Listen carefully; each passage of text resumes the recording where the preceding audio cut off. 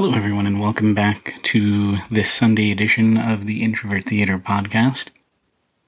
I'm recording this episode because I had watched a film I hadn't seen in a while, at least maybe within a year or two, and that film was Days of Heaven, directed and written by Terrence Malick, which was released in 1978.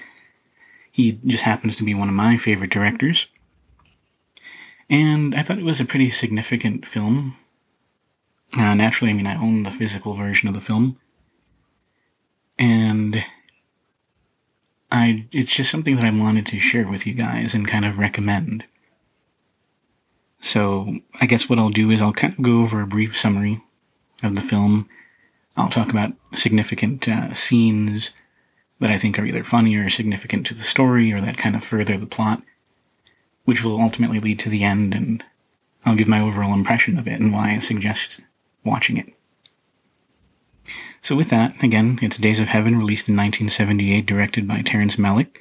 It stars an incredibly young and handsome Richard Gere, who plays Bill, Brooke Adams, who plays Abby, Sam Shepard, who's only known as the farmer, and Linda Manns, known as Linda. Now, it's important to establish, I think, that Bill and Linda are brother and sister, and she's significantly younger. I would say Bill is probably, mid-20s, at least in the film. By the way, Richard Gere is only 29 at this point, and I don't think I've ever seen a film aside from this one where he looked as young as he does. And Linda is probably about 12-ish, 11-ish. But she has the heart and soul of an adult who's lived many lives. And Abby, Bill's girlfriend, is also kind of wise in her own way. Now, the film opens up in Chicago in 1916. This is just prior to World War I. And we learn that Bill is actually working a steel mill. And that entire sequence is just this collection of sounds coming from the steel mill, and you see people talking to each other, but you can't quite make out what they're saying. And all of a sudden, this guy who we can assume is either a boss or the foreman of the steel mill walking up to Bill, and they get into a heated conversation of sorts, to the point of where they, stare each other down, and then they throw a couple of fists. And eventually, well, you know what? I think, if I remember correctly, the foreman throws a fist and misses, and Bill decks the guy with one blow. And it turns out that he killed him. So, that's a good basis for any film, right? You get a sort of an idea of the time and the economy of the time and just how hardworking everyone was. You get a good sense of the working class, and it kind of helps propel the story forward. Because you have this huge, huge thing that happens, and our three main characters are on the run. So they leave Chicago by way of train. They sneak their way on this locomotive with quite a few other people from around the U.S. And they all make their way to the Texas Panhandle and end up working a season for a rich farmer.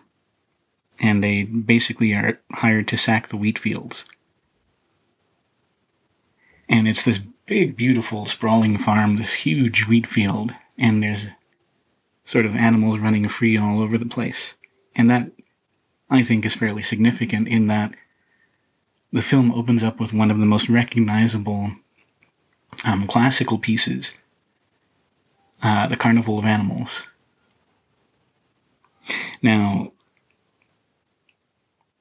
going back to the summary, eventually what happens is, as they begin to work for the farmer, Bill kind of stumbles up to the house. There's this big, beautiful house on the farm, and he learns that it's that it belongs to the farmer, obviously. So Bill just kind of sneaks his way around, looking for any little thing he can, and he listens into this conversation between the doctor and the farmer. And during this conversation, he finds that the doctor tells the farmer that he only has 1 year to live, if that. And they never specify what the disease is, but that's kind of the gist of it. And having heard this, Bill convinces Abby to marry the farmer so they can take his inheritance. And that's Days of Heaven in a nutshell. Now, as far as some significant scenes go, I think the opening is pretty strong because during the train ride, the opening narration and the first voice we hear is by Linda, Bill's sister. In her dialogue, and I'm just kind of paraphrasing, she says that they're always, the three of them, looking for things, searching for things, going on adventures. And she mentions that anywhere they go, anywhere they end up, Bill always tells everyone that him and Abby are brother and sister. And she says the reason for that is, my brother didn't want anyone to know. She says, you know how people are. You tell them something and they start talking. Now, she also mentions that she met this guy named Ding Dong. And she says he tells her that the whole world is going up in flames. And she says the way he describes it is that flames are going to come out of here and there. They're going to rise up. The mountains are going to catch fire. Creatures are going to catch fire. Their wings will get singed off. People will be screaming. And Ding Dong tells her that only the good people will go to heaven and escape the fire. But if you've been bad, she says, God don't even hear you. He don't even hear you talking. And that's, it's interesting that it opens with her dialogue. And she has a uniqueness to her voice. It's not so much Midwestern, which is where they presumably come from. It's more of an Eastern accent. You know, New York, New Jersey, Philly, somewhere around that area. Now, she has a friend, and this is important, and it's just a very small scene. The scene itself is maybe only 2 minutes, but it's another girl who's slightly older than she is. If Linda's 11, 12, this girl's probably about 16. And in this scene, her friend tells her that her boyfriend, who was also working the field, left her. And she questions her beauty, and she's very edgy, or rough-edged, I guess you can say. Both of them are, constantly smoking, which was common for that time frame. You could look up any picture of, children of the time, and they were just smoking as much as the adults were. And I wanted to bring that up because the friend comes into play later. Now, going back to that issue with Bill describing him and Abby as brother and sister, it's something that everyone becomes suspicious of. There's actually a scene where they're being fed by the farmer and the foreman, and they're pretty, decent plates. They're like turkey and potatoes and all sorts of good stuff. And this other farmhand kind of walks up to Bill and he says something along the lines of, in his rough Texan accent, he says, hey, so your sister, what does he say? He says, your sister keeps you warm at night, does she? And Bill obviously takes offense to this, and he throws his plate of food at the guy, and then the other guy tosses his food back at him, and they get into this fight, and they break it up. And I wanted to bring that up because it leads to this funny scene where Bill and Abby, and it's funny because Bill and Abby kind of take all these little ventures off to the side and kind of try and hide their relationship and get some time alone. And this is one of those scenes where Bill and Abby are hiding under the stagecoach, just kind of laying there, and Abby looks at him and she says, hey. She's like, it's a shame you don't got any food left. She's like, so I'm still kind of hungry. And Bill laughs and he looks down at his shirt and he starts picking at it and he says, I think I've still got some potatoes here if you want, and he kind of hands it to her. So it just kind of highlights their relationship, despite everything, they try and have fun. And eventually, as I mentioned earlier, once Bill finds out of the farmer's illness, he convinces Abby to marry the farmer. And he eventually starts to regret it. He sees the time that the farmer is spending with his girlfriend and realizes he's losing out on time with her. In fact, there's this one scene where Bill and the farmer try and, become the best of friends, given the situation. They go hunting quail. And Bill actually pulls his gun and points it right at the farmer behind his back. And just as he's about to pull the trigger, the farmer turns around, Bill points his rifle at the ground, and bam, his shot goes off. And there's this really awkward silence between the two. And you get the sense that the farmer is maybe watching with a little more of a vested interest in Bill. So, eventually, Bill apologizes to Abby when they're alone in one of the stables.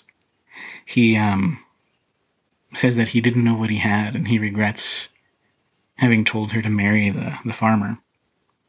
And it's this really sweet scene, because in this film, Bill has like these really deep, just kind of sensitive eyes.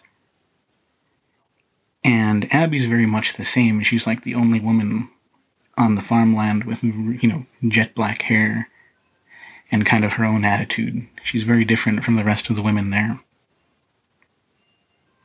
And it's funny because they both seem so kind of devoid of human emotion. In fact, a lot of the adults do in this film. And I'll touch on that later, because I think that's pretty significant to note. And just to kind of give you an idea of how sporadic this film can be, there's a scene where these two planes just land in the farmer's front yard, and it turns out that they're members of a traveling circus, and they only speak Italian. And it's never really explained why they land. Maybe they need to gas up or something along those lines. But they end up entertaining Bill, Abby, the farmer, and Linda. As, the farmer kind of invites our protagonists or our main characters into his home and builds their trust.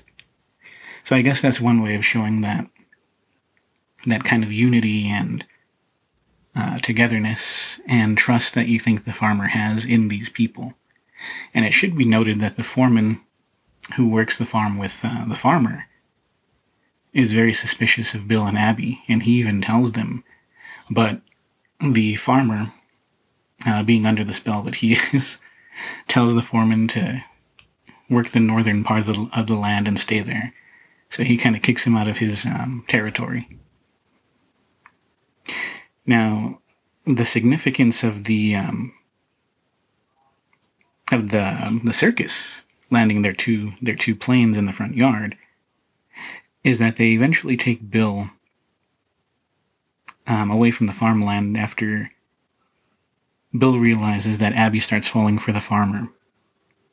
He just, obviously can't sit there and watch the woman he loves being in that situation, so he leaves with the traveling circus, and he returns the next season. Now, it turns out when Bill returns the next season, so do a swarm of locusts. And you see them kind of creeping in the wheat fields towards the beginning of the film, but it becomes problematic when he gets back. Now, there's a scene in the house where Abby and Linda are kind of, cooking and cleaning the house, and all of a sudden they notice that there's just little locusts all over the place. Like they're in the food, they're in the cabinets.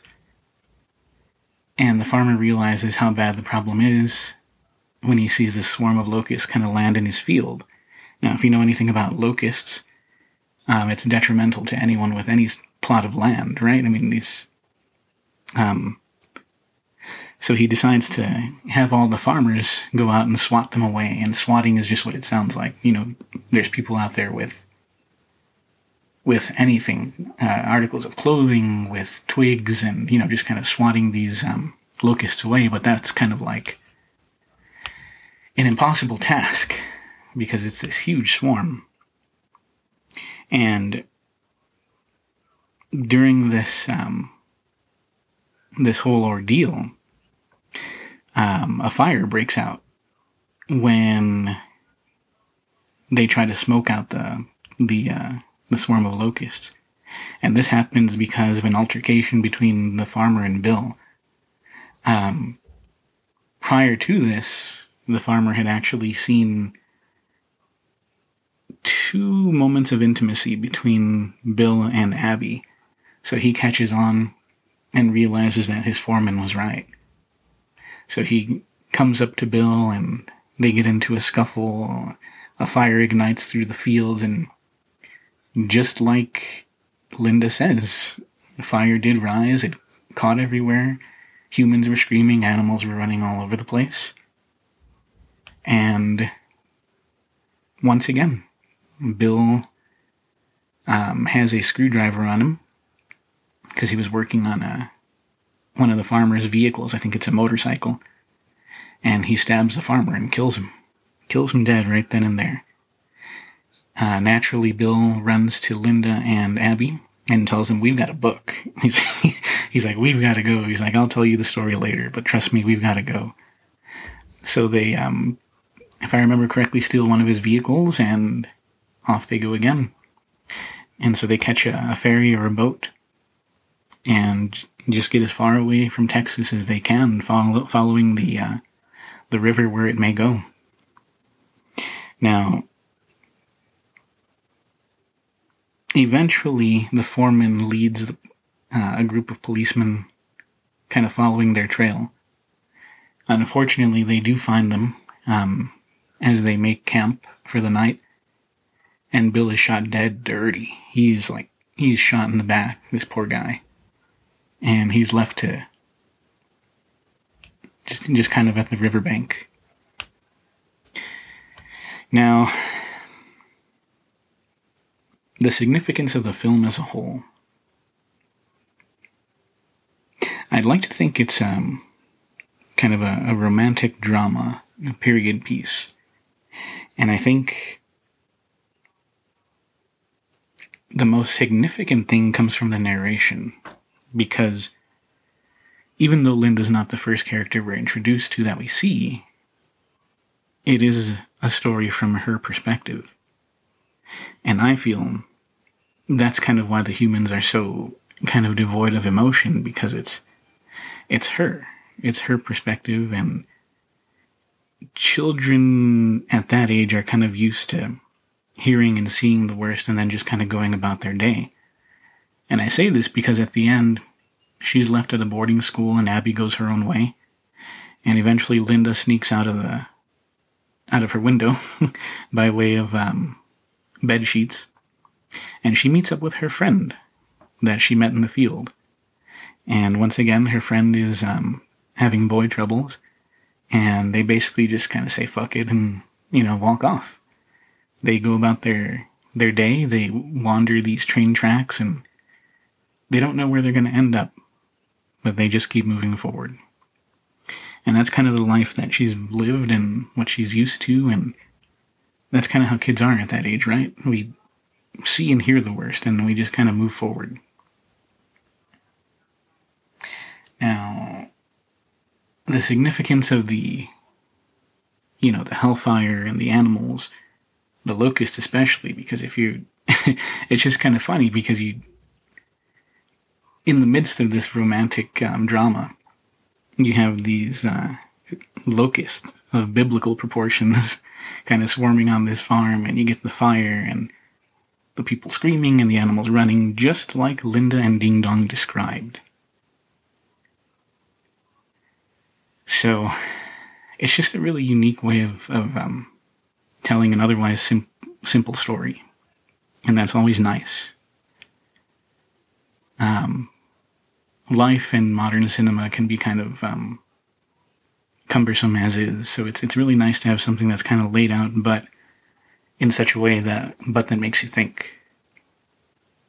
there's a lot going on in the film, and I think Terrence Malick's approach to cinema is very different than a lot of other directors. He's kind of in a league of his own. Now, he's had some, misses, of course. I mean, what director hasn't? But his approach is very poetic, and it's very kind, and it's very reserved and quiet. If you're an introvert, this is the movie for you. It's not overtly loud, it's not overtly bombastic, it's peaceful when it needs to be. The drama that builds kind of escalates in a way that has an emotional maturity to it. You don't have people screaming their heads off at each other, cussing each other out. It's very real. And it's about as grounded as a movie can get. And that's kind of what I appreciate about the films that I do love when it comes to Terrence Malick. If you've never seen any of his films, I'd highly recommend The Thin Red Line, which I'm not a gun person, and I'm not one who looks at war and doesn't think about the perspective on both ends. But that is a really significant film, and it's very moving and very well shot. And the same for a film called The Tree of Life, which is a little over 4 hours, if I remember correctly. Maybe nearly 5 hours. But, again, Terrence Malick's approach to film is very meditative. If you want something to kind of soothe you, and that reminds you of the beauty and the significance of life, and those silent moments, I think you would be hard-pressed to find anything that comes remotely close. So, I guess that's a good place to stop. I kind of wanted to make this as short as possible as compared to the last episode. So again, the films of Terrence Malick, really interesting, meditative, poetic, quiet, humbling, satisfying. They're all these things, but more importantly, they're about life and being introspective. So with that, I don't know when I'm going to post the next episode, but I'd really, again, like I mentioned in the last episode, would like to focus more on this and just kind of post things as they come. So I hope everyone is doing well this Sunday. I hope your weekend was awesome. Don't forget to stay healthy, and until the next episode, take care.